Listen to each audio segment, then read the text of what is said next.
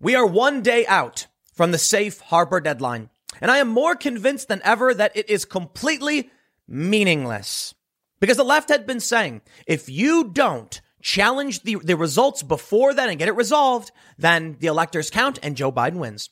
But then many other pundits, many on the right, said, no, if you don't resolve the dispute, you can't count the electors because electors are currently in dispute. Now, that one kind of makes sense. But at this point, I think it doesn't even matter because now we got the Texas lawsuit moving through. A bunch of states have announced that they intend to legally support this lawsuit from Texas. But full stop, they have not joined the lawsuit. They are not able to join the lawsuit.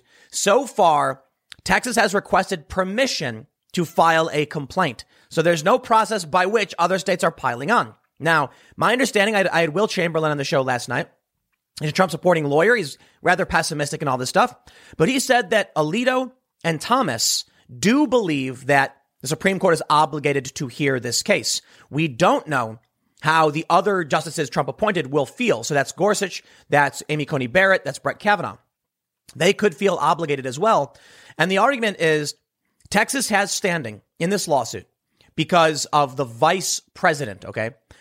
If Kamala Harris becomes vice president, then she is the tiebreaker in Senate votes. Texas is basically saying, while everyone's concerned about the president, we're concerned about the vice president. These other states changed the rules in violation of the electors clause. They say, we didn't. That's not fair. We will not allow them to change their rules so they can get a favorable representation in violation of our rights. Now, of course, here we go again. The left is saying, no, it's never going to work. It's crazy. The right is saying, this is it. And the big news right now, Donald Trump has tweeted this morning, we will be intervening in the Texas plus many other states case. This is the big one. Our country needs a victory. We also have another Supreme Court case. There are Republicans in Pennsylvania that have filed a lawsuit challenging the constitutionality of Act 77, no excuse mail-in voting. Well, they got denied. Let me just show you what the Supreme Court said. The application for injunctive relief presented to Justice Alito and by him referred to the court is denied. Okay, so the Republicans in Pennsylvania wanted to stop the certification process or whatever process, just freeze everything, basically. Injunction. Then they wanted to sue. Now, SCOTUS has said they're not going to provide injunctive relief. And many people on the right, many Trump supporters are now saying, well, that just means the suit is still pending. They'll still hear it on the merits. They're just not going to provide emergency injunctive relief. Now, I will throw it back to the conversation I had with Will last night, where he said, if they're not going to provide emergency injunctive relief, and this does get heard later on, but they've already certified and counted the votes, then what relief could the Supreme Court possibly grant? Maybe they just say, okay, in the future, you can't use these mail-in voting without a constitutional amendment because it violates the electors clause or something to that effect. Sure. But that means it probably won't have a big impact on the election now. Well, Trump has responded by saying, this was not my case, as has been so incorrectly reported. The case that everyone has been waiting for is the state's case with Texas and numerous others joining. It is very strong. All criteria met. How can you have a presidency when a vast majority think the election was rigged? Now, that's a good point from Trump, but let me slow down for a second. No, other states are not joining in. Technically, they are in the capacity they can. So you know what? Okay, let's not play any games. A bunch of other states have announced they will be supporting Texas in this lawsuit. And this is significant and this is very serious. But as of right now, there's no legal joining of that suit. I'm not sure if that matters because I think the people who bring it up are just saying all of these AGs are voicing their support for the suit. And that's what matters. But, throwing it back to Will, who's a lawyer last night, he basically said the amount of people, the amount of individuals party to the lawsuit doesn't change the merits of the lawsuit. But it does create a very, very interesting problem. If we have, I believe that it's being reported now, there are 8 states who have voiced support. I'm sorry. There are 7 states that have voiced support for Texas, creating 8 states that are moving in this direction. If the Supreme Court refuses to hear the case from Texas, refuses to grant, leave, allowing them to file the complaint, and then refuses to hear it, What do you think that means to the 74 million Republicans, Trump voters, who are watching this play out and then being told the Supreme Court cares not for your complaints? We won't even hear them. I think that shatters everything. You have 8 states right now expressing concern. Okay, and I say states, but officials within these states for the most part, expressing their concern over how the election played out. Long story short, in places like Pennsylvania, the courts and the governors and the secretaries of state changed the rules as to how electors would be chosen in violation of the electors clause, that the state legislature is ultimately the one who decides. Texas is not happy about it. It sounds like, and I think it's fair to say, I'm watching them break the rules to win an advantage in Senate decisions. That's what Texas is saying. We're looking at, with the Georgia runoff race, a 50-50 split if Democrats win, in which case the vice presidency is extremely important, and that's where Texas says they have standing. Here's the actual latest news, because I know a lot of people are saying all these states are joining, and here's the latest news. Alabama and Louisiana AGs want to join Texas election lawsuit against battleground states. There are a few more states, but this is what I have so far, and then I'm going to show you where the Trump supporters are at. The attorneys general of Alabama and Louisiana have expressed interest in possibly joining a lawsuit filed by Texas Attorney General Ken Paxton to have the Supreme Court invalidate election results in 4 key battleground states: Georgia, Michigan, Pennsylvania, and Wisconsin. The suit seeks to have each state's lawmakers decide their electors rather than having the electors reflect the will of their voting citizens. Technically, that's not true. You see how Newsweek tries to play these framing games? What Texas is saying, the electors have the ultimate right to appoint. The legislature has the ultimate right to appoint electors, but there's been undue interference, illegal essentially, unconstitutional, by other parties in the state, and the electors should not reflect the will of the governor. They should reflect the will of the state legislature. That's the argument. Now, you can say the election was free and fair and whatever you want to say. That's not the point Texas is making. Okay, you can argue they're wrong. It's fine. Quote, the unconstitutional actions and fraudulent votes in other states not only affect the citizens of those states, they affect the citizens of all states of the entire United States. Alabama Attorney General Steve Marshall said in a statement published Tuesday on Twitter. He pledged to join Paxton's case if the Supreme Court takes it up. So this is big. In a separate statement, Louisiana Attorney General Jeff Landry wrote, some states appear to have conducted their elections with a disregard to the U.S. Constitution. Furthermore, many Louisianians have become more frustrated as some in media and the political class try to sidestep legitimate issues for the sake of expediency. I completely agree with that. That's what the media is doing. Admit it. Joe Biden is president-elect. Technically, based on media projections. Legally, not until January 6th. Landry claims that because the Constitution leaves the power of deciding the time, place, and manner of holding elections to state legislatures, the 4 aforementioned battleground states made changes to their elections to prevent further spread of ongoing COVID-19 pandemic without passing these changes through the legislature. Thus, Paxton's suit claims the changes were unconstitutional and the state's election results should be invalidated. Louisiana citizens are damaged if elections in other states were conducted outside the confines of the Constitution while we obeyed the rules. That is basically what Texas said as well. The legislatures of the 4 battleground states named in Paxton's lawsuits are all Republican-led. Thus, if the legislatures were allowed to choose who to cast their electoral ballots for, it's conceivable they might choose to cast their electoral ballots for Trump, the Republican incumbent. Or they could say, we abstain because of the conflict. And then nobody gets 270, contingent election, Trump wins. You see the play? Georgia has 16 electoral votes. Michigan has 16. Pennsylvania has 20. And Wisconsin has 10.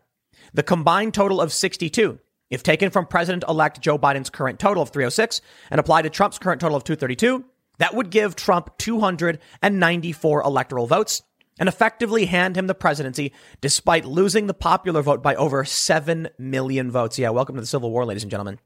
However, this scenario would require the Supreme Court take up Paxton's case, something that their recent rulings have suggested they're not eager to do. On Tuesday, the court rejected an effort by Pennsylvania Republicans to invalidate Pennsylvania's popular votes and let the state legislature choose its electors. Well, they denied injunctive relief, but I think it's fair to point out again, if they're going to deny the emergency injunctive relief, what could the Republicans win, even if they do hear the case? Because by the time the case is actually brought up and ruled on, it may be too late. Maybe not. Honestly, at this point, I don't think any of these deadlines in the Constitution matter because no one seems to think they do either. And that's kind of a freaky thing, I guess. But I mean, think about it this way. If we get to January 6th and then evidence comes out like, I don't know, China printed fake ballots or something ridiculous, like something really shocking and absurd, then are we just going to sit here and be like, well, you know, the rules are the rules? It reminds me of that Simpsons episode. You ever watch Treehouse of Horror, like way back in the day, where Kang and Kodos, the two aliens, run for president as Bob Dole and Bill Clinton. And then in the end, when it's revealed that both candidates are aliens, they're, you know, one guy's like, I believe I'll vote third party. And they're like, go ahead, throw your vote away. I bring that up because it's like the joke was, even though they knew they were going to be walking into supporting an invading force, they're like, well, I guess we have to do it. No, I don't think that's how things would play out. If it turns out that we have substantial evidence of some kind of craziness, shenanigans, foreign interference, like legit hard evidence, then come January 19th even, there will probably be some like serious overhaul. Like, could you imagine on January 20th, as Joe Biden like gets ready to put his hand on the Bible, like hard documents and proof and witnesses and just irrefutable evidence comes out that he is working, you know, compromised by China or whatever, they'd just be like, nah, it's not, we're not doing this. Something to that effect. I can't imagine everyone would be like, oh no, now we have to swear in this guy who we know is doing something wrong. I'm not saying Joe Biden literally there's also evidence against him, although I personally think the Biden family is compromised because we've heard it from his business associates. We've heard it from a Chinese professor who said in a video that they basically are. And Joe Biden flew his son on Air Force Two to China. But I digress. Let's get back to the news about the Supreme Court.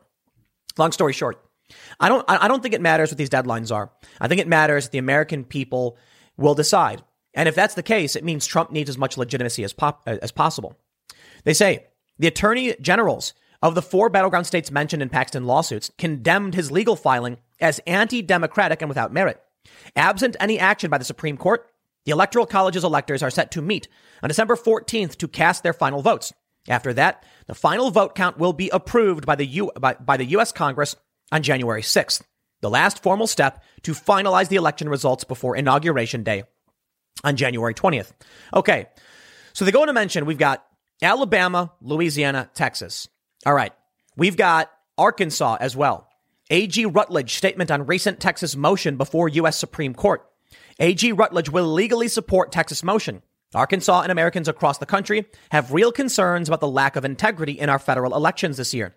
After reviewing the motion filed by Texas in the U.S. Supreme Court, I have determined that I will support the motion by the state of Texas in all legally appropriate manners. The integrity of our elections is a critical part of our nation and it must be upheld. Attorney General Leslie Rutledge. We also have Eric Schmidt of Missouri saying, election integrity is central to our republic and I will defend it at every turn. As I have in other cases, I will help lead the effort in support of Texas SCOTUS filing today. Missouri is in the fight. So there's a bunch of others. Let me pull up Ali on Twitter.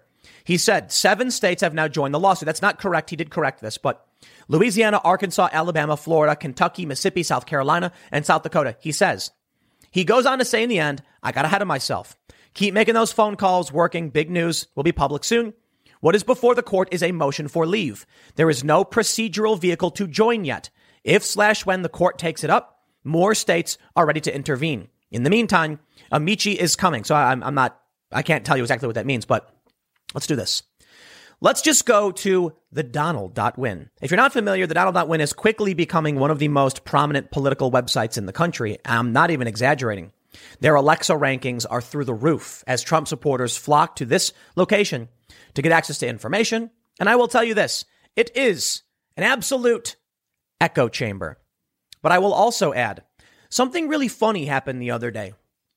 I woke up and this is when we got news about Texas filing the case, filing the lawsuit, essentially, or permission for leave to file the complaint in the first place. It was only Breitbart that reported it. And there was nothing on the website from Breitbart. It was like, Texas files suit. And there was nothing there. And so I reached out to Breitbart and I was like, do you have the filing? Because I can't find this story anywhere. And so whenever I cover something of this significance, I want the evidence. Okay. So I reached out to Breitbart, asked them if they had the filing available, and they published the filing to the website. I was then able to read it and say, there we go. I brought this up when I did my video because I was like, the only people reporting this are Breitbart, and that's kind of crazy. Something funny happened that the Donald.win people mentioned, that people on Reddit, r/politics, which is far left, were like, how come only Breitbart is reporting this? Shocked. They didn't realize the mainstream media has been lying to them and covering up these stories. They don't get it. How insane is it? I wake up in the morning and no one has covered possibly the biggest story in the election so far. That's crazy. And it wasn't for several hours until many of these different outlets started picking the story up because people noticed what was happening. I bring that up because when you go to the Donald.win, they would show you that that was happening. And so they may be hardcore Trump supporters, biased in an echo chamber, but you need to be able to, you need to balance your news consumption diet. If you're on Reddit going to r/politics thinking you're getting a healthy view of what's going on, you are not. You are getting leftist echo chamber propaganda. And if you go to the Donald thinking you're getting the real truth, well, to be fair, you're probably getting a better view of what's going on than the politics people, but you're still in a hyper-partisan biased echo chamber. That's why what you do is you read both. To be fair, though, I lean towards, look, you go to the Donald, you're more likely to find underdogs who are challenging the mainstream narrative and often fact-checking a lot of what they say. And that's the reality. To be reasonable, as I have to try to be, you will also get, kind of silly, hyper-partisan comments and things like that. But take a look at this. On the Donald.win, this is the massive Trump supporter community. They straight up say, massive disinformation effort on the Donald.win ongoing. They are correcting the record. Look at what they do. 1, no other state has joined the Texas lawsuit. Alabama, Arkansas, Louisiana, and Missouri AGs have released statements appreciating or supporting the lawsuit, but no state has yet joined the lawsuit. This could change, but for now, none has. SCOTUS has not accepted the Texas case. The case has been docketed, just like the PA case has been docketed. SCOTUS has yet to decide if they will hear the case. While I do expect them to, they haven't done so yet. They say 3, SCOTUS has not rejected the Mike Kelly PA lawsuit. Jenna Ellis says, the Supreme Court only denied emergency injunctive relief in the order. It did not deny cert. Mike Kelly PA suit is still pending before the U.S. Supreme Court. This means the merits of the case have not been rejected. And the case not only is still active, but can also be merged with the Texas case. It can also not be. And the Texas case can be independent. No certainties here. Well, again, I had Will on, and he's a lawyer.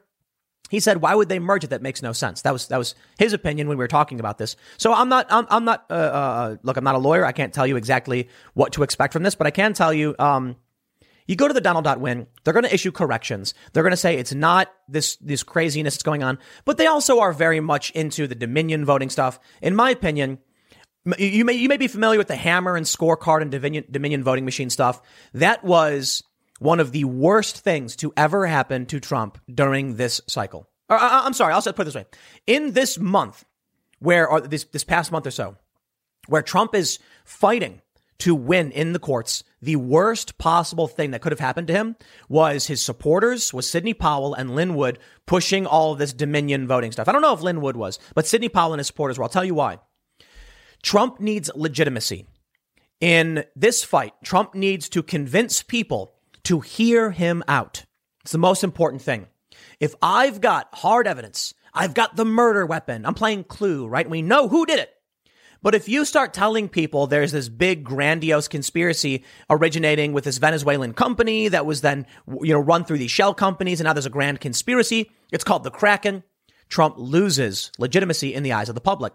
I know many Trump supporters don't want to hear it. They're absolutely convinced it's true. And that's fine if you are, but you can't go to a regular person and say Dominion voting machines, blah, blah, blah, and hammer and scorecard, because they're going to be like, you sound crazy. Absolutely crazy. But stop and think. What would happen if you went to someone and said, did you hear what's going on with this lawsuit with Texas? Apparently, like in the Constitution, it says the state legislatures are the ones who get to decide. And so Texas is suing because the other states changed voting rules without going through the legislature. That's crazy. That's a provable fact and a real argument. Now, from there, if If you want to start introducing people to other bits of evidence and other big stories, you can. But Trump needs legitimacy. He's not getting it when you yell that there's an international conspiracy by, China or Iran or whatever to alter votes and that Joe Biden's in on it. I got no problem saying that I think Joe Biden's compromised. I think through his son.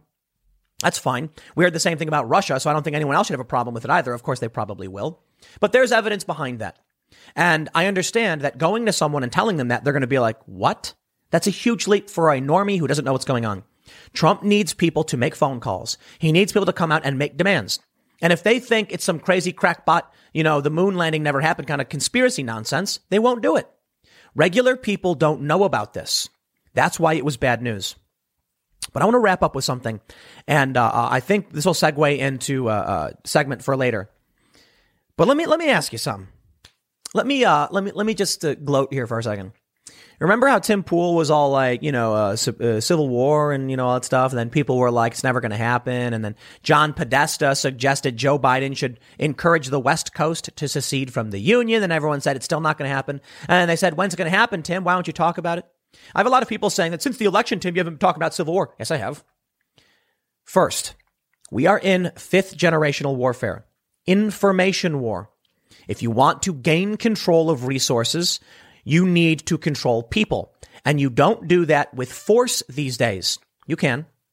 But these days, it's information war, propaganda and manipulation. It's why the media is lying about everything. And it's why there's hardcore Trump supporting communities. This is the battleground of our political civil war. I'll give you one simple example. Judge Sullivan and Michael Flynn.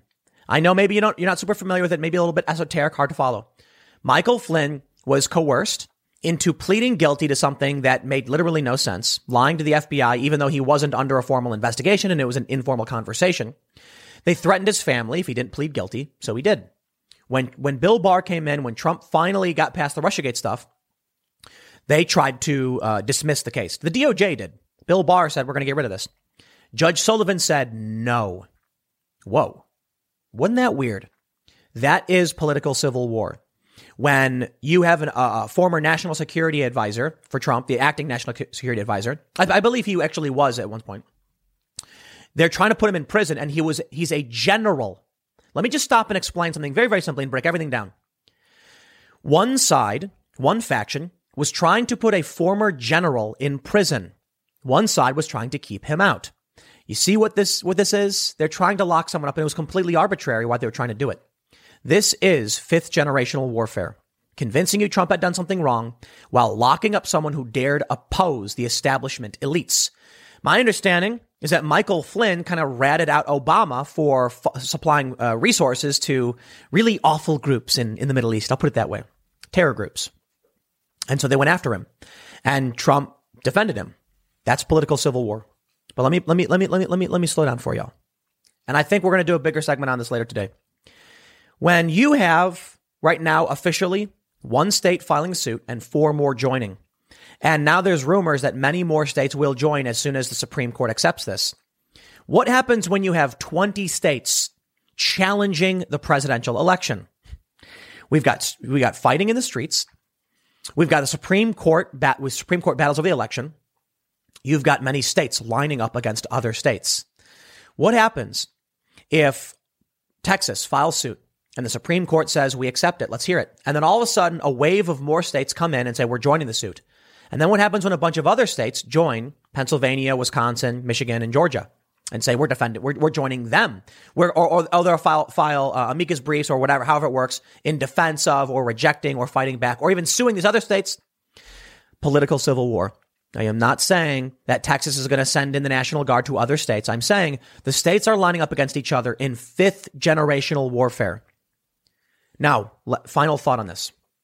Last night, Will Chamberlain told me that he didn't think the Supreme Court would take this up because possibly, they wouldn't want to open the door to this kind of serious state against state tensions and battle. And I said, if you have 8 states that are demanding to be heard and 74 million people who are lined up behind them, and the Supreme Court says, we refuse to hear what you have to say, you have just disenfranchised those states. And that could be substantially worse. People want to be heard. They want their complaints heard. And if you tell them no, they'll feel powerless. And then they'll say, then why bother? But if you hear them out, even if they lose, at least they'll feel they had their chance. We'll see. Stick around. Next segment's coming up at 1 p.m. on this channel. Thanks for hanging out, and I will see you all then.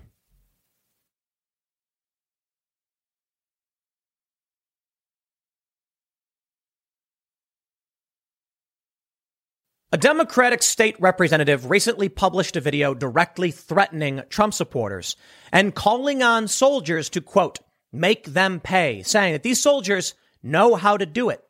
Now, she didn't go as far as to direct a specific act, but I think we understand what this is. It's a threat, and likely a threat of violence. It's the only way I can really interpret it. But of course, it is vague enough to where it didn't get her banned on social media as far as I can tell.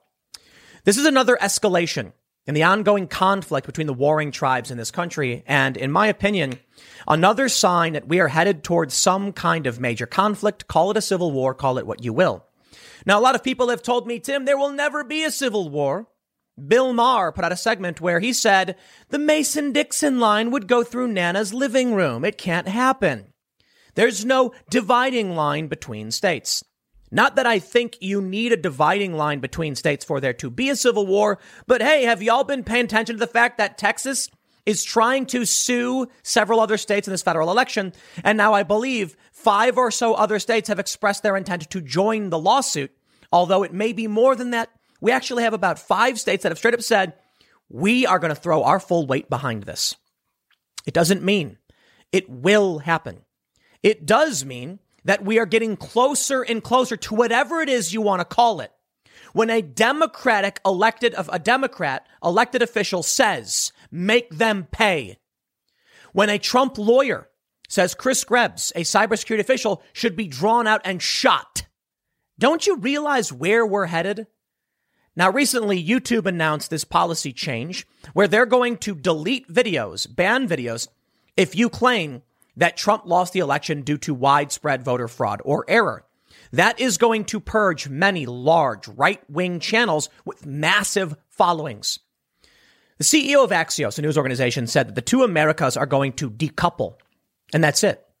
I think we're starting to see it. When YouTube comes out and says, for 4 years, you can scream that our elections were stolen because of Russia, that they hacked the election, they changed the rules, or whatever. They flipped votes. That's fine. But now Trump supporters have a complaint, and they say, shut your mouth. When you see calls for direct violence, you start to realize that things are getting spicy, to say the least. Now, when we see a handful of states starting to line up in a lawsuit against other states, you can see that the red and blue states are preparing for some kind of legal fight. But recently, the Arizona GOP Republican Party Twitter account retweeted a tweet that was asking people if they were ready to die in this fight. And now the media is running with it. Are you ready to give up your life for Donald Trump?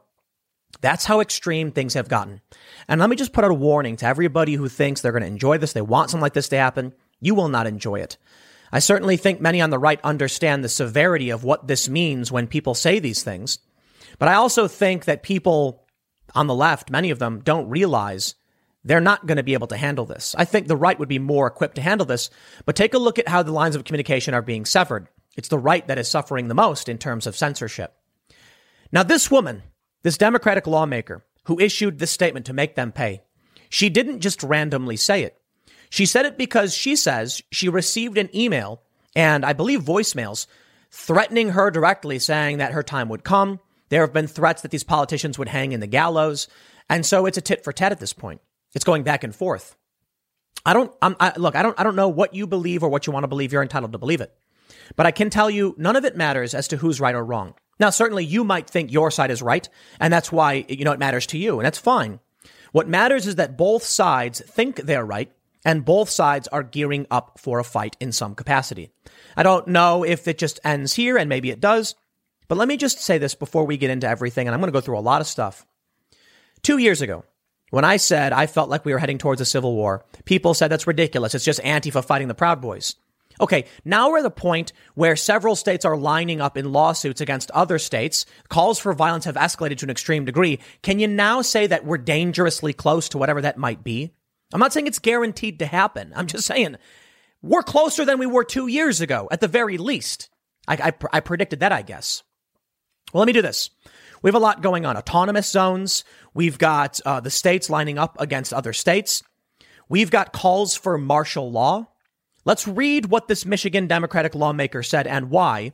And then I'm going to show you just how serious things are getting. Before we get started, head over to timcast.com/donate if you'd like to support my work. There are many ways you can give. Got a P.O. box. You want to send me some stuff. But the best thing you can do is share this video.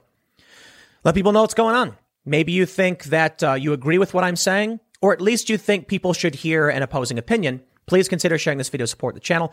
Don't forget to like, subscribe, hit that notification bell. Let's read the first story. Michigan Democratic lawmaker threatens Trump supporters. Make them pay. From sarahcarter.com. A Detroit, Michigan lawmaker appeared to threaten supporters of President Donald Trump during a Tuesday live stream, coming after she published a series of racist voicemails she had received, with people calling her things such as the N-word and some saying she should be lynched. In the 38-second video clip from a Facebook Live session, State Rep Cynthia Johnson urges her supporters, whom she referred to as soldiers, to make them pay, and them, referring to Trump supporters, saying, quote, "So this is just a warning to you Trumpers. Be careful. Walk lightly. We ain't playing with you. Enough of the shenanigans. Enough is enough. And for those of you who are soldiers, you know how to do it. Do it right. Be in order. Make them pay." In the video, she also said, "I wish I could be talking to y'all in a private room because I wish I could, but we're public." So Johnson has yet to publicly address her remarks. I do believe she issued a statement later saying she was talking about soldiers of Christ and talking about a more religious, connotation in her statement. I'm not entirely convinced that's what she meant. Now, as to the voicemails she published of people saying horrifying and awful things to her, I absolutely condemn all of that. And I think all of us should. That's abhorrent and ridiculous. And that's why she said what she said. I don't think she should have said it. This shows you the problem of escalation because people refuse to back down. She gets voicemails saying horrible things. So she says Trumpers. She redirects the anger from a small handful of people towards everyone. And that's what one thing I want to make sure people don't do with this. This is one lady. This is one state Democrat who is saying this. It doesn't mean all Democrats. But again, I'm not here to say that either side is right or wrong. I'm here to point out both sides, whether you think you're right or wrong is not the point, feel adamant that they are, and they're refusing to back down, and they're calling out those who would threaten them. When a Democratic state lawmaker says Trumpers and points her threat at every Trump supporter, I'm not going to be surprised when they respond and say, this is a Democratic Party. This is an individual who represents them. She needs to resign or be booted. Otherwise, it absolutely does represent the rest of the party. I don't think what she saw represented Trump supporters, but she went after him anyway. And I don't think what she's saying represents all of the Democratic Party. But I don't know how you stop the sentiment, right? When people feel like they're being targeted, they're going to respond in kind. Take a look at this story from CNN. Trump attorney issues call for violence against truth-telling former election cybersecurity official. Now, I'm not interested at all in CNN's silly framing. Truth-telling? Are you kidding me? This is part of the problem. CNN very clearly is a part of an ideological tribe, the truth-telling former official. Sure. Now, let's read what happened. And of course, I condemn these threats as well. An attorney for the Trump campaign on Monday issued a call for violence against Chris Krebs, a former cybersecurity official who was unceremoniously ousted from his post by Donald Trump after he rejected the president's unfounded claims of widespread voter fraud. Joe DiGenova, the attorney for Trump's campaign, said during an appearance on the Howie Carr show, quote, "Anybody who thinks the election went well, like that idiot Krebs, who used to be the head of cybersecurity, that guy is a Class A moron. He should be drawn and quartered, taken out at dawn, and shot." A day later, DiGenova tried to walk back his remarks by portraying them as a joke. For anyone listening to the Howie Carr show, it was obvious that my remarks were sarcastic and made in jest. I, of course, wish Mr. Krebs no harm. This was hyperbole in a political discourse, DiGenova said Tuesday in a statement distributed by the Trump campaign. Of course, that's what we often hear. Someone will say something and they'll say, I didn't mean it like that. That's fine. Maybe he's being honest. Okay, maybe everything's fine. Nothing's getting bad. Or maybe, just like this Democratic state lawmaker who tried walking it back, saying, no, I just meant soldiers of Christ. People are going to hear you say these things, and people are going to listen. Now, I'm not saying it's his fault if someone goes and does something, because he didn't say go do it. That lady in Michigan literally said, make them pay. It's a call to action. But the escalation, it exists. This is a crazy story right here. Arizona GOP asks followers if they're willing to die in effort to overturn election results. AZ Central reports the party's official Twitter account on Monday night shared a post from Ali Alexander, an activist with an organization called Stop the Steal that has protested election results. Quote, "I am willing to give my life for this fight," Alexander wrote. When sharing his comment, the GOP asked followers, "Are you?" The party then posted a clip from the movie Rambo, highlighting the quote, "This is what we do, who we are.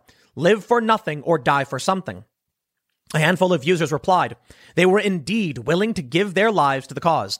But the majority of respondents, which included voters, lawmakers, and pundits, decried the post as the latest escalation in violent rhetoric this campaign season. It's not something that only I'm noticing. And I'm pointing it out not because I want it to happen, quite the opposite. I want people to chill out and stop saying these things. Don't blanket every Trump supporter because you got a few bad voicemails that were ridiculous and disgusting. And don't blanket every Democrat because one Democrat lady said something insane and stupid. I don't think it matters. I think people are going to say, you don't understand. This is an existential threat. I understand. I do. I think, in my personal opinion, Joe Biden is compromised. They said that Donald Trump was compromised by Russia for a long time, but we didn't have the Hunter Biden emails, the Hunter Biden report, and a former associate saying this is happening. And yes, he's compromised. That's how extreme things have gotten. Now, that's just my opinion, and I'm not entirely sure exactly what that means for Joe Biden. But I do know that people have already started saying this. Reuters reported Trump supporters said they're ready for action. They've got weapons. And those guns are getting polished and ready to go, lubricated and stuff.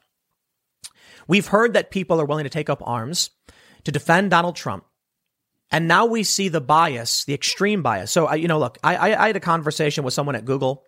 I was following up on what was going on and asking for, what's happening, clarify these things for me. Doing journalism, I tweeted about it. And, I told them, listen, I don't know why YouTube is saying that Trump supporters aren't allowed to talk about widespread fraud and this or that. But I'll tell you the one thing it's going to do is it's going to inflame tensions and make everyone go nuts. Because for years, the left has said Russia stole the election. They interfered. They even flipped votes. YouTube does nothing. Now they're saying Trump supporters better not say it. Well, these people are getting fed up with not being heard and being suppressed and oppressed. And yes, they are. And they're going to snap, especially when you see things like this. Of course, they're going to say that they're willing to die for this fight. One person said recently in a chat on my other podcast, the IRL podcast, they said that they refuse to allow a president who was compromised by China to be in office. Well, the left said that Trump was compromised by Russia, but the left didn't really do anything other than, I guess, riot and cause legal problems. It's entirely possible Republicans do the same thing. It's entirely possible that this doesn't go anywhere. But let me tell you how I feel, okay? You want to know how I feel? I've been talking about the possibility of civil war for a long time. Why? Because The Atlantic, I think it was The Atlantic, or it was New Yorker, I mix them up, ran a story that said the probability of a civil war in this country in the next 10 years was 35%.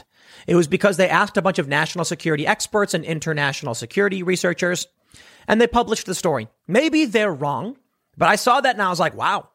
With the fighting between, the factions in the streets, now we've got the Trump supporter who was stalked and killed in Portland, and the other guy in Denver got shot in the face. It seems like the violence is absolutely there. They're setting up a new autonomous zone in Portland. It seems like the potential for clashes and violence, it's coming, especially as the government issues these draconian lockdowns, and then the police are losing support from even conservatives. It feels like it's all coming. Then I saw the latest. Calls for martial law and U.S. military oversight of new presidential election draws criticism. You want to tell me that it's absurd to think a civil war is possible? I'll agree with you. Normalcy bias, optimism bias. It can't happen here, right? But I can't deny what's literally happening.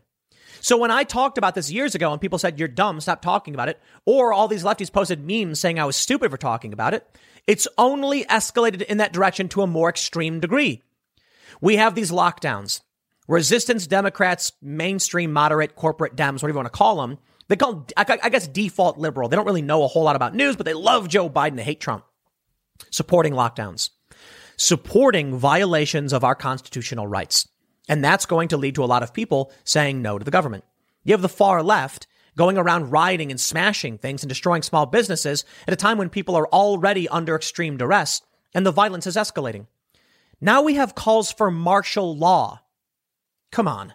What do you think would happen if Trump actually did that? Now, he probably won't. That's my normalcy bias, optimism bias. It can't happen here, right? Well, the other things weren't supposed to happen here either, and they did. Okay? A mass lockdown of our economy is not supposed to happen here, and then it did. I remember that day when I'm watching the news and Trump comes out and says we're banning travel to Europe, and I was like, wow. Never expected anything like that in my lifetime. It can't happen here, they said. And the pandemic happened. It's been 100 years. Well, we've seen other things like that, in terms of restrictions. But we've all just grown complacent thinking it can't happen. Now, there are legitimate calls for military oversight and light martial law by prominent individuals. Notably, Michael Flynn published a tweet linking to this group who said Trump should declare martial law just like Abraham Lincoln did. And you say it can't happen here. I say to you, it can happen here. As much as I don't want to believe it would or could, it can. I don't know the probability that it will, but people are literally calling for it right now. From the American Prospect, prosecuting Trump is the only way to heal the nation. Letting him off the hook for multiple crimes would reinforce Trump's own contempt for the rule of law. Amazing. Remember when Trump was had his crowd chanting, "Lock her up," in reference to Hillary Clinton? And on the debate stage, he said, "You'd be in jail" to her when mentioning, if he was president. He said, "Well, you'd be in jail." The media and the left screamed, saying, "We can't talk about jailing our political rivals. This is crazy." Now they're saying, we have to jail Donald Trump. It's the only way to heal the nation. What do you think would happen if Donald Trump, on January 21st, normal guy, gets arrested? Some state attorneys general start prosecuting, making claims because they have Trump derangement syndrome, and they arrest Donald Trump. It's the only way to heal the nation, of course. Do you think Trump supporters are going to sit back and be like, well, he's our favorite guy who fought for us, but we're going to do nothing? Or do you think people are going to snap and lose it? Yeah, I think if they arrested Trump, it would be an instant civil war. I think if Trump declared martial law, it'd be an instant civil war. And quite honestly, I'm not too confident about what happens on the 14th, the 6th, and the 20th, because I know that there are people who are snapping like crazy. I mean, I tell you, the stuff that's happening in this country is freaking out a lot of people. Now, it could be we're hyper political, but I don't think that's disqualifying. We have a state rep, a Democrat, saying, make them pay. We have this Trump lawyer saying, drawn and quartered, dragged out and shot. We have states lining up against each other. Mississippi joins Texas election lawsuit from WTOK.com, a NewsGuard certified local news outlet with a 92.5 out of 100 score, definitively saying that Mississippi has joined the Texas election lawsuit. The state of Mississippi has joined a lawsuit filed by Texas against several other states on the grounds those states made unconstitutional changes to 2020 election laws. I'm sure you know most of the story for the most part. We also have Alabama and Louisiana. Arkansas has also issued a statement. And I believe many other states, South Carolina, South Dakota.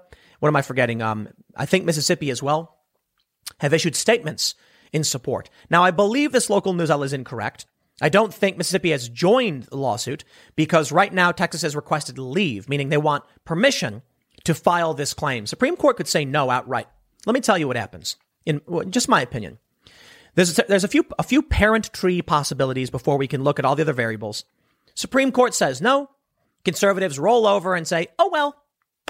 Or with 8 states expressing discontent, Supreme Court says, no, we won't listen to you.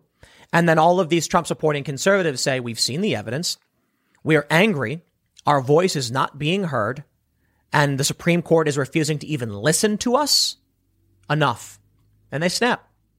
Or maybe the Supreme Court does take the case, hears them out, and then says, we don't think the merits warrant overturning the election. I think that's the safest way out of all of this, because then Trump supporters say our voice was heard. We just didn't win in the courts. They'll still be angry. Tensions will still be high, but at least they were listened to. It's also possible the Supreme Court takes the case, says, you know what, you're right, overturns it in favor of Trump, and then the left erupts into absolute psychosis. And then I think we're headed towards, we're headed to this direction that ultimately results in, I guess, some kind of conflict or civil war. What you got to understand about all this civil war talk is that killing people is not the most effective way of winning a war. It's not. YouTube banning the ability of people to say that widespread voter fraud, altered the outcome, banning the speech eliminates the idea in the long run. That's why the left opposes free speech. They're fighting a war. Conservatives are just defending themselves. This is the easiest way to put it. Think about it. If you're in an information war and the best way to gain control of resources, a country, a government, the world, is by manipulating people into believing what you want, free speech is a problem. YouTube restricts that speech to the best of their abilities, and so does many other social media platforms. Conservatives say everybody has a right to speak. Free speech must be defended. And then they allow the left to say crazy things about Russiagate. The left, on the other hand, says crazy things about Russia and Trump, but then calls for conservatives to shut up and to be banned. And it works, for the most part. There are many leftists who get banned as well, and there are many conservatives who don't get banned, but most of the censorship is on the side, it's targeting the conservatives and the right. If you're in an information war and the big tech companies control what is allowed to be said, then you've already lost for the most part. YouTube wants to excise any and all ideas that oppose the establishment machine. The international players and compromised individuals like Joe Biden, whose son was Joe Biden flew to China, government property, for his son's private equity deal with China. I don't see how that's allowed. That's absolutely insane to me. But it happened. And now that person is on track to be president. Trump supporters reject this, and they're being systematically and slowly excised from the conversation. But I'll tell you the one thing that I think results in possibly things calming down. Conservatives are frogs in a pot being boiled. If YouTube came out all at once, Facebook, Twitter, and absolutely censored and banned anybody talking about Trump and Trump winning and all the hot prominent Trump supporters and even channels like mine, people would snap. It would be a revolt. But they've done it ever so slowly. A couple of years ago, I think it was a couple of years ago, right? Where they banned people like Paul Joseph Watson from Facebook and people like Alex Jones from YouTube to slowly get rid of these people, but just enough to where people would complain, but not really do anything else. Now they say they've banned 8,000 more channels this year. They've just enacted new rules. The conservatives are the frogs in the pot slowly being brought to a boil who aren't going to do anything because it's slow enough. What they're doing is they'll make a change. Conservatives get angry, but then slowly calm down. Make a change. Conservatives get angry and then slowly calm down. They keep doing it. Today was serious with YouTube's rules against anybody who dares speak up about the election. But is it enough to ignite fervor? No, people will complain about it. Then they'll slowly get accustomed to it, and then they'll give up. And that's what's happening. So it's entirely possible all of this just gets washed away as people finally lay down and say, I'm not mad anymore. I give up. There's one reason to believe that's not going to happen. And it's this: the Donald win. You see, Republicans, I think, are being pushed too hard. Trump supporters are being pushed too hard. And so they're not effectively boiling the frogs. More importantly, the frogs are in the pot watching you turn the knob and increase the heat, and they're getting angrier and angrier about it. The Donald.win is what I'm referring to. It's a website where Trump supporters are able to gather and express their ideas and make sure these ideas do not get censored. You also have BitChute, Minds.com, and places where people can express ideas without censorship. This means that in the battle for ideas, fifth generational warfare, we're not going to see people killing each other in the streets for the most part. We're going to see people trying to fight over control of infrastructure and information, financial institutions, etc. Well, the establishment controls many of these. The left controls the cultural institutions for the most part. But now we can see the Donald.win on Alexa.com is ranked 475 in the United States. Of course, not the biggest website in the country. I think websites like Reddit are infinitely more influential. Reddit, I think, is ranked like number 20 or so. And it's almost exclusively leftist. They banned the Donald 4 months after the Donald left for BS reasons. Now, there's still r/conservative and r/Trump that try to be like the Donald, but they're nowhere near as influential. The Donald is creating a space where the ideas will not be stopped. And they are absolutely saying that, widespread fraud exists and all of these and things like it. The reason why this is significant, if the Trump supporters have an organizing base and they're sharing a shared narrative and they believe it, then the censorship on the left cannot stop them, and the propaganda and censorship will be ineffective. Trump supporters can share ideas among themselves using alternative platforms, and they are. And I think it's going to work out very well for them. I don't know what the best thing for this country would be is. I'm sure many in the establishment and the left think what the most appropriate action would be silence these people, shut them down so that they can't effectively organize or communicate. And then in a year, 2 years, 3 years, you have a mainstream establishment and acceptable conservative movement. But that's what they've been doing. They've been slowly eroding the right, calling conservatives far right, then centrists conservative, and the wheel keeps spinning. The Overton window keeps shifting. It's not about who's right, who's wrong. It's about the fact that there are two factions, the left and the right. The Trump supporters are not far right. They're not fringe right. They're just conservatives. But the left is trying to excise them to pull the Overton window to the far left as much as possible. Now, in the left bubble, they're claiming the opposite is true, but it's not. It really isn't. I'm very clearly, by traditional standards in this country, left-leaning on many issues. Yet they say I'm right-wing or even trying to accuse me of being far right in some scientific studies, or I shouldn't say scientific, but research studies. Clearly makes no sense. Not true. But that's what's happening. They're pulling the Overton window as far left as possible and then trying to compare the U.S. to Europe. I don't think people will just lay down and accept it. So let me put it this way.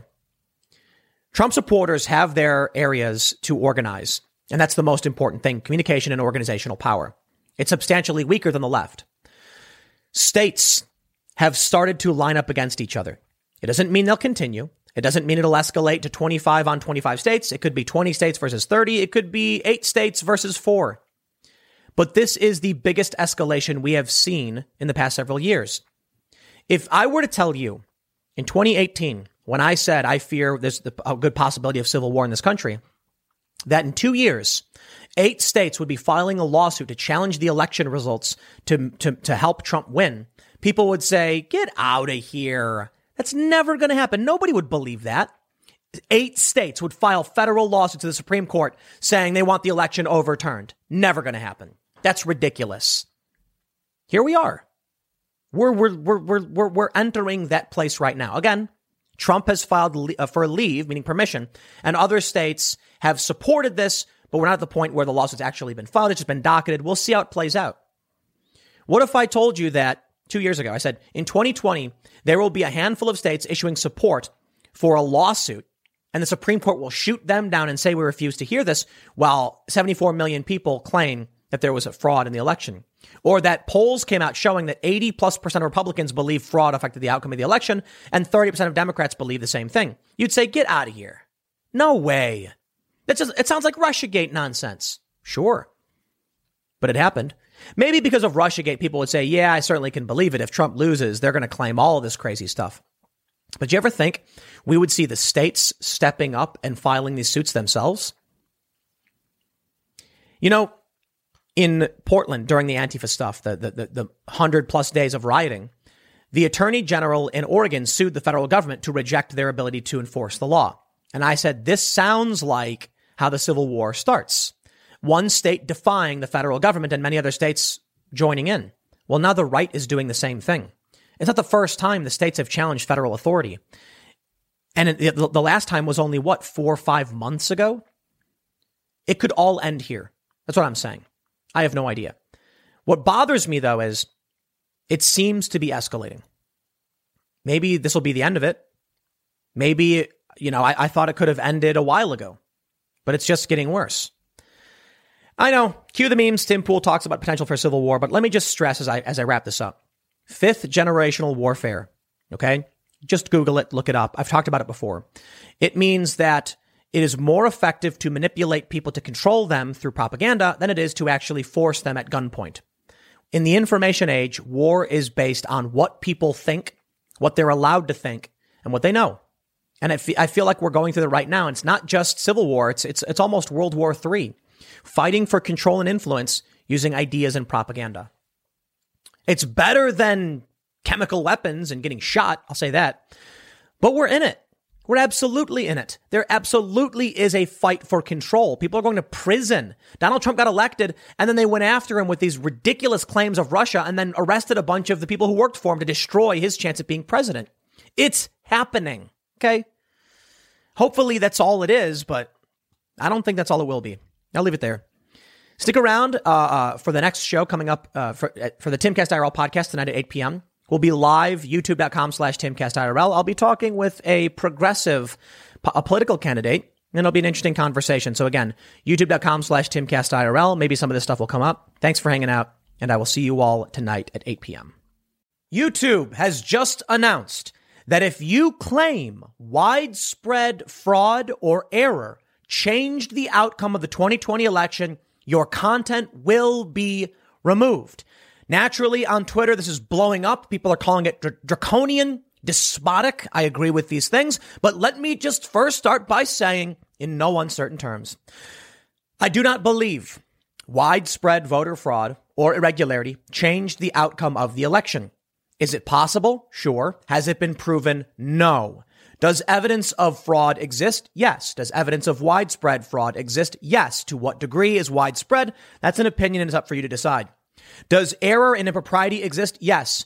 Is it enough to have changed the outcome of the election? That I do not believe so at this point because no one's presented me enough evidence to make that claim. I also want to make sure people realize this is insane and draconian what YouTube is doing. People are entitled to their opinions based on how they assess information. But I also want you to realize, just hold on a minute and hear me out. I believe what YouTube is doing is going to help Donald Trump. I really do mean it. I don't think it's going to help him as much as he might want. I think YouTube is wrong. I think their legal assessment is wrong. I think they're despotic and authoritarian.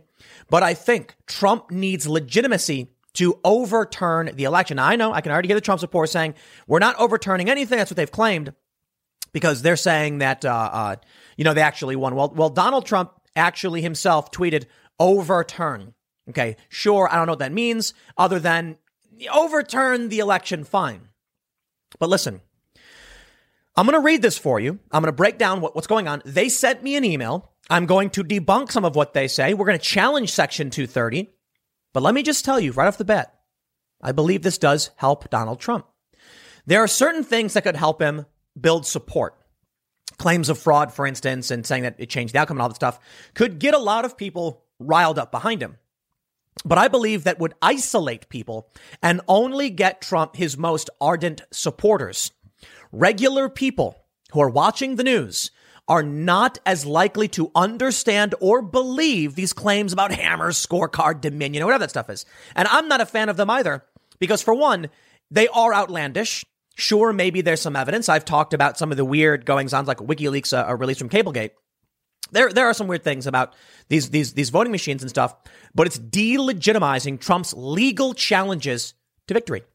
Let me just stop and say this. Texas is suing right now. Texas's lawsuit is not focused on fraud or irregularity. It's focused on definitive facts that 4 states changed the rules of their election without going through the state legislature in violation of the Electors Clause. That is a constitutional, legally sound argument that has many Trump supporters cheering because it is legit, it is strong, and many more states want to join in. If you focus the conversation on the unprovable, the esoteric, or to many people, what they would view it as absurd, you lose the argument. Now, just because I think it's going to help Trump doesn't mean what they're doing is good. What YouTube is doing is insane. And I'll tell you why they're doing it. YouTube is trying to remove the likes of channels like mine and many others. And they're trying to go about it slowly enough to where they don't destroy the floor out from under them. They are bleeding users to many other platforms. That's a fact. But I don't know if it's going to be enough to actually upend YouTube's monopoly in the space because of the partner program. But they want to be Netflix. They want to make I shouldn't say Game of Thrones, because there was a time when Game of Thrones was good. They want to make big shows and good shows, and they want a decentralized network to only a certain degree. YouTube wants enough free and independent thought where they get good content rising to the top, but not enough to where people are, say, challenging an election. Let me read what they said, and then I'm going to read you the email they actually sent to me. That's right. We got some real journalism here. YouTube writes, over the past weeks and months, we've seen people coming to YouTube to learn more about where and how to vote or learning more about a candidate or an issue. We've seen news organizations grow their audience, and we've seen people turn to YouTube for the latest election results or simply to follow an historic event with the highest voting turnout in over a century in the U.S. Our main goal going into the election season was to make sure we're connecting people with authoritative information while also limiting the reach of misinformation and removing harmful content. The work here is ongoing, and we want to provide an update. Removing content that violates our policies. Now, before I read this, I want to say, YouTube, in my opinion, has long since violated the Good Samaritan provisions of Section 230 and should be able to be sued for defamation and be liable for this.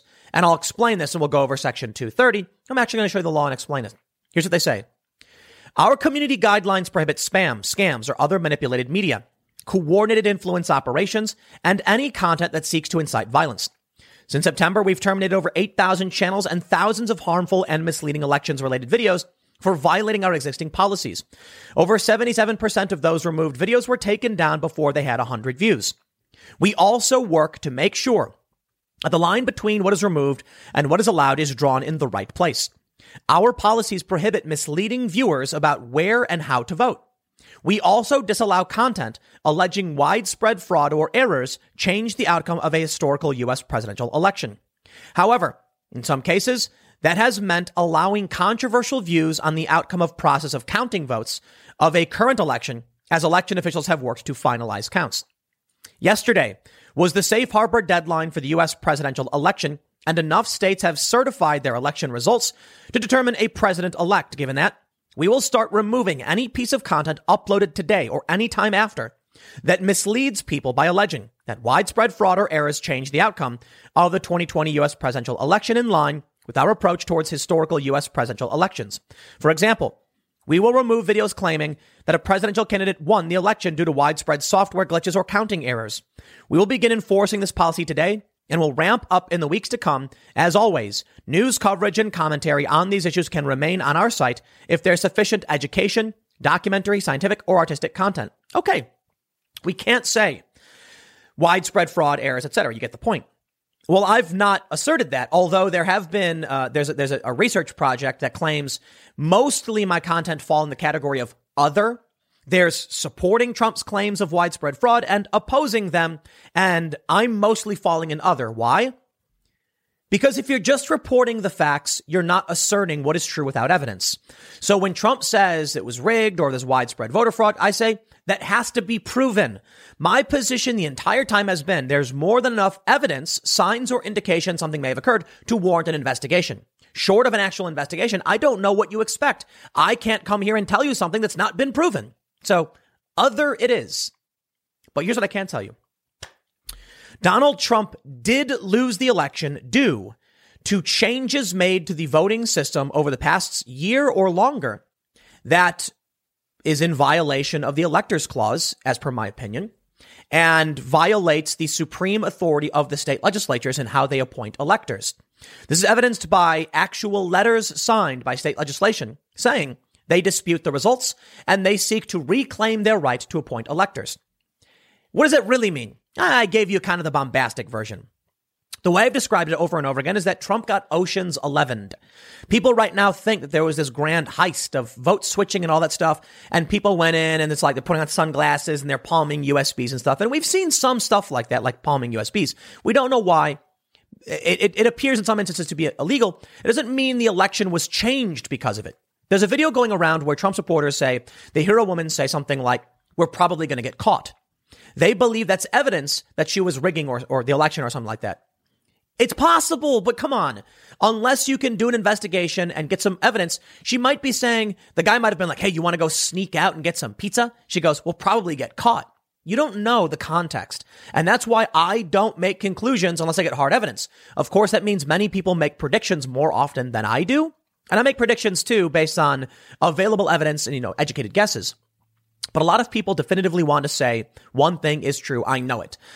I won't do that. If you don't like it, I'm sorry. That's just me. I'm the milquetoast fence sitter. You get it probably by now. I hope you do. But here's what I can say.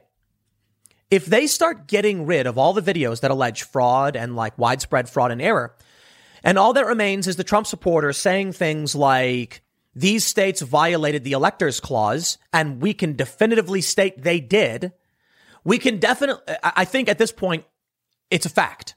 I mean, there's no factual basis to argue against it. If the Pennsylvania Republicans passed Act 77, no excuse mail-in voting, it's currently being challenged. I'm not sure how far it's going to go. They say, here's what we expect. They later complained that the courts, the Secretary of State, and the governor added more provisions like extending deadlines and ballot curing, something they never intended. Thus, you can clearly state the state legislature did not pass those provisions, and they were enacted anyway. In many states, we saw things like this, where there was an executive order, say in New Jersey, for instance. Not that New Jersey matters because it's a blue state. It's always going to be blue, at least, or I should say it's predictably blue, very heavy blue. The governor issued an executive order for mail-in voting. That would violate the electors clause, but I don't think the New Jersey state legislature actually cares all that much and probably would have agreed with him anyway, so they didn't challenge it. But in some states, there's a conflict, a Democratic governor, and you have a Republican legislature. Well, in that case, the Republican legislatures are saying, we have the right to choose. That right was taken from us. Texas is suing on those grounds, the strongest possible grounds to actually disqualify some states. It's not likely going to happen. I'm not saying Trump's going to win. I don't think so. But I will tell you, what we're seeing right now is YouTube trying to isolate and cut off many prominent channels. Right Side Broadcasting Network, for instance, broke 1 million subs. Well, they're likely going to get the axe. You have Newsmax, for instance, who has just surpassed Fox News in television ratings. They're gone. You see what they're doing?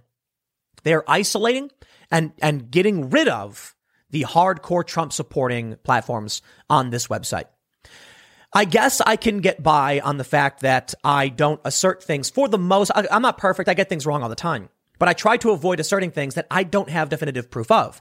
When the Voter Integrity Project came out and said, here's a list of people who voted in more than one state, I say, okay, now we have evidence. That's not definitive proof, but I'll point it out if it exists. And Matt Braynard has I believe he's provided extensive sworn testimony. So under oath, that's legit evidence plus hard data. Very serious.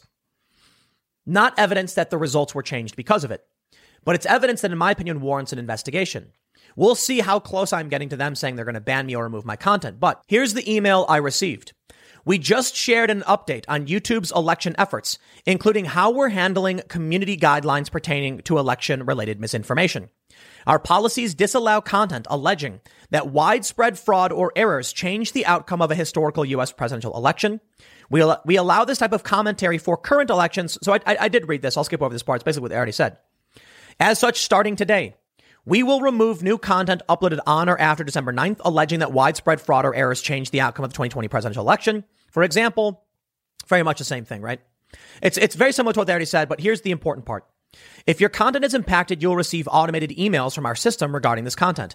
As we ramp up our enforcement, we'll initially remove violative videos without giving a strike.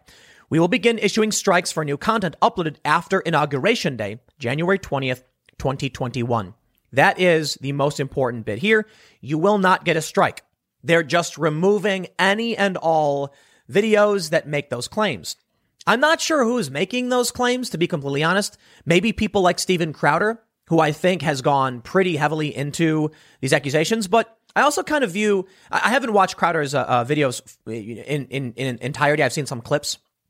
But I also think he's not someone who would assert something to be true without, being able to prove it. But again, the main issue here is that, for one, YouTube is wrong. Safe harbor deadline. Let's play a game. They say, December 8th was a safe harbor deadline for the U.S. presidential election, and enough states have now certified their election results to determine a president-elect. That is nonsensical in its opinion. If I want to have an opinion, why can't I have one? YouTube doesn't want to be YouTube. It wants to be kind of a elite tube. If you say the things they like, if you don't cross certain boundaries, then you're allowed to be on the platform. They'll promote you or whatever. Certain platforms they don't like the amount of views we've been getting on clips over in the IRL podcast haven't been doing as well because we host people who YouTube isn't a big fan of. You know, that YouTube likes me because there's a lot of reasons. I basically talked about how I'm able to capture enough of the audience that is affected by this without crossing the line. So they tolerate and in many instances I actually help promote and appreciate my content.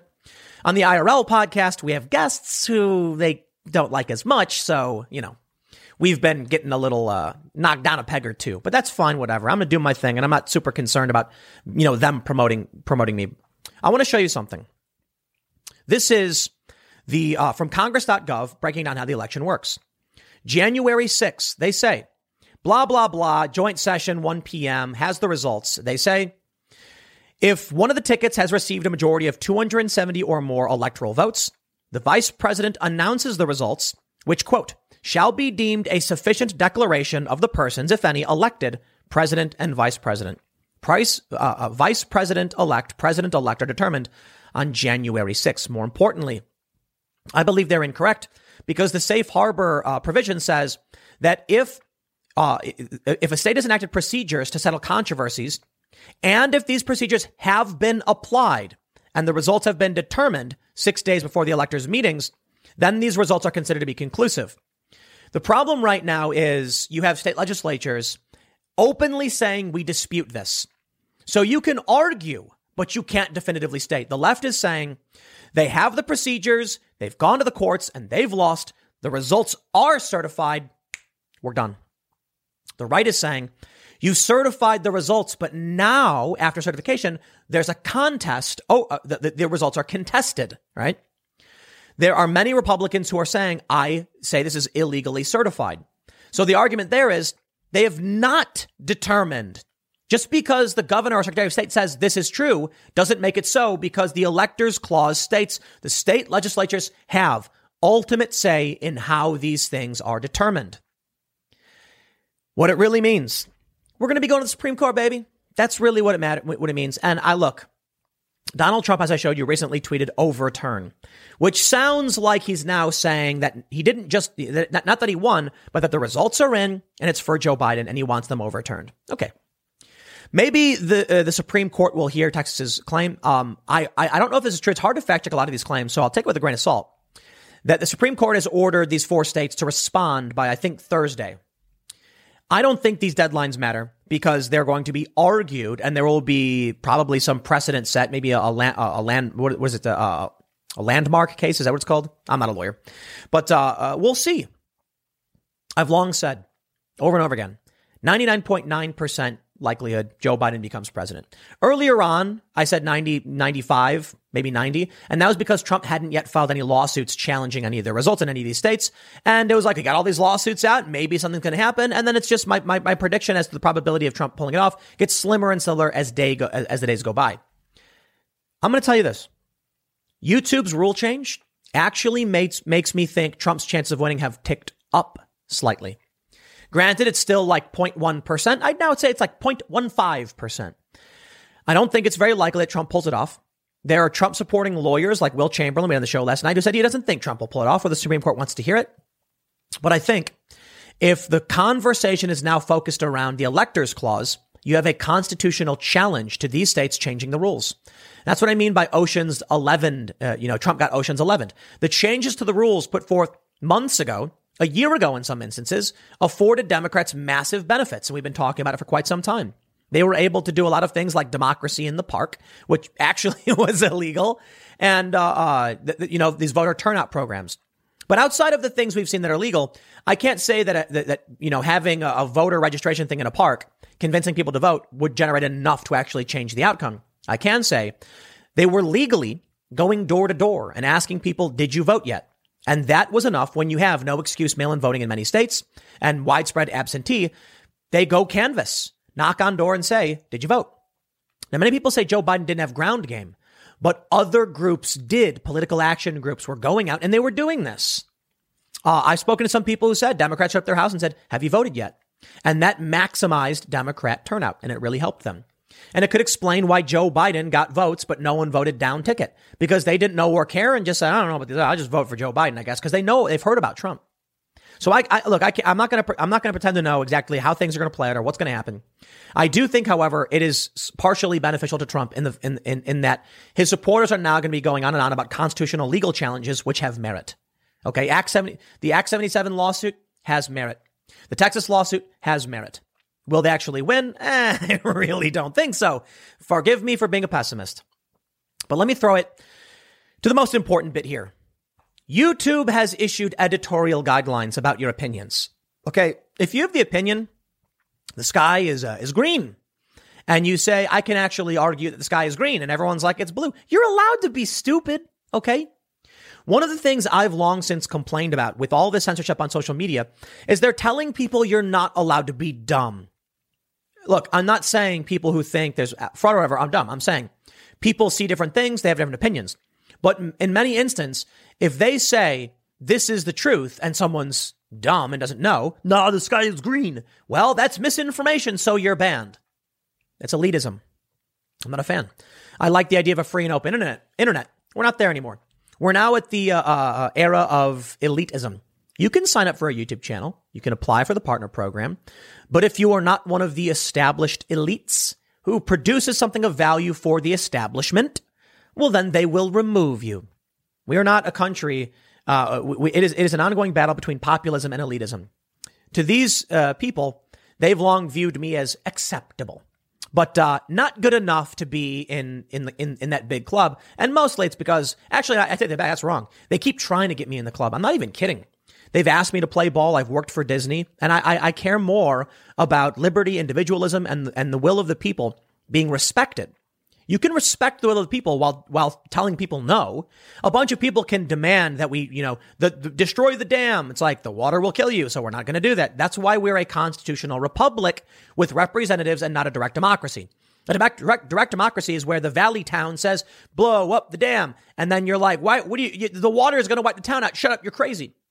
A republic is when they elect a representative and they say, we want the dam blown up. And he goes, I'm not going to do that. We'll die. And then they get all angry and rabble and protest, but then you don't blow up the dam. So I can understand why there is not absolute populism. But I can also tell you that YouTube was given special protections. I read you now, Section 230, subsection C, protection for Good Samaritan blocking and screening of offensive material. They say, no provider or user of an interactive computer service shall be treated as the publisher or speaker of any information provided by another information content provider. Full stop right there. YouTube is protected, period. That's it. No matter what I say, you can't sue YouTube. However, civil liability. No provider or user of an interactive computer service shall be held liable on account of any action voluntarily taken in good faith to restrict access to or availability of material that the provider or user considers to be obscene, lewd, lascivious, filthy, excessively violent, harassing, or otherwise objectionable, whether or not such material is constitutionally protected, or any action taken to enable or make available to information content providers or others the technical means to restrict access, blah, blah, blah. Long story short, Section 230 provides protection in good faith. You can't be sued because someone else said something. However, what happens when YouTube is the publisher or speaker? I'm the speaker on YouTube, but I would argue right now that YouTube is the publisher because YouTube has issued hard editorial guidelines like a publisher. And if they are, then they are the ones responsible for the content. More importantly, civil liability says they can't be held liable on account of action taken to restrict content, any action voluntarily taken in good faith to restrict access or availability to material that the provider considers to be, blah, blah, blah, otherwise objectionable. They're not removing contents that's otherwise objectionable. Under what good faith argument is an opinion about an election objectionable? To the Democrats? Well, not to the Republicans. So if 74 million people say one thing and 80 million say the other, I think you can't just make a majoritarian determination of, well, more people think one thing, so therefore it's a fact. No. I would argue that YouTube has issued hard editorial guidelines about something that has nothing to do with being objectionable or lascivious or violent or harassing. It's literally just an opinion on politics, in which case they are telling you what they will be willing to publish outside of things that would would be shocking or lewd or obscene or whatever. The point of this is if somebody goes on YouTube and posts like really awful, like really just criminal act videos, they can remove it. We get that. But if someone goes on YouTube and says, here's my opinion, and then YouTube removes it, YouTube is the publisher. YouTube is choosing what to promote. YouTube is choosing who to give money to. In fact, there's been an attempt to make YouTube legally responsible as an employer. That I don't agree with. But think about it. YouTube says you can get paid and you can't. If you say the things we like, we'll allow you to make money. Now, hold on there a minute. We are very, very much so in a publishing contract. Okay. If I'm a freelancer for the New York Times and I write something and they agree to put it on their website, they can't go, but we didn't write it. That person did. You paid them. You had an agreement with them about how much money they would make. Some websites actually do contingencies upon ad sales, saying we'll give you a % of ad sales. Guess what? The newspaper still gets sued over this. They're the ones who published it. Will YouTube get sued? Probably not, but it's just one more step in the ongoing insane censorship war. I guess I'll leave it there. Next segment's coming up at 4 p.m. If you want to watch the video at 4 p.m., go to your address bar and type this website in and press enter. Go to youtube.com/Timcast. As soon as you press enter, you'll actually go to a different YouTube channel. No joke. Don't ask me why YouTube does it, but give it a shot. Thanks for hanging out, and I will see you all then.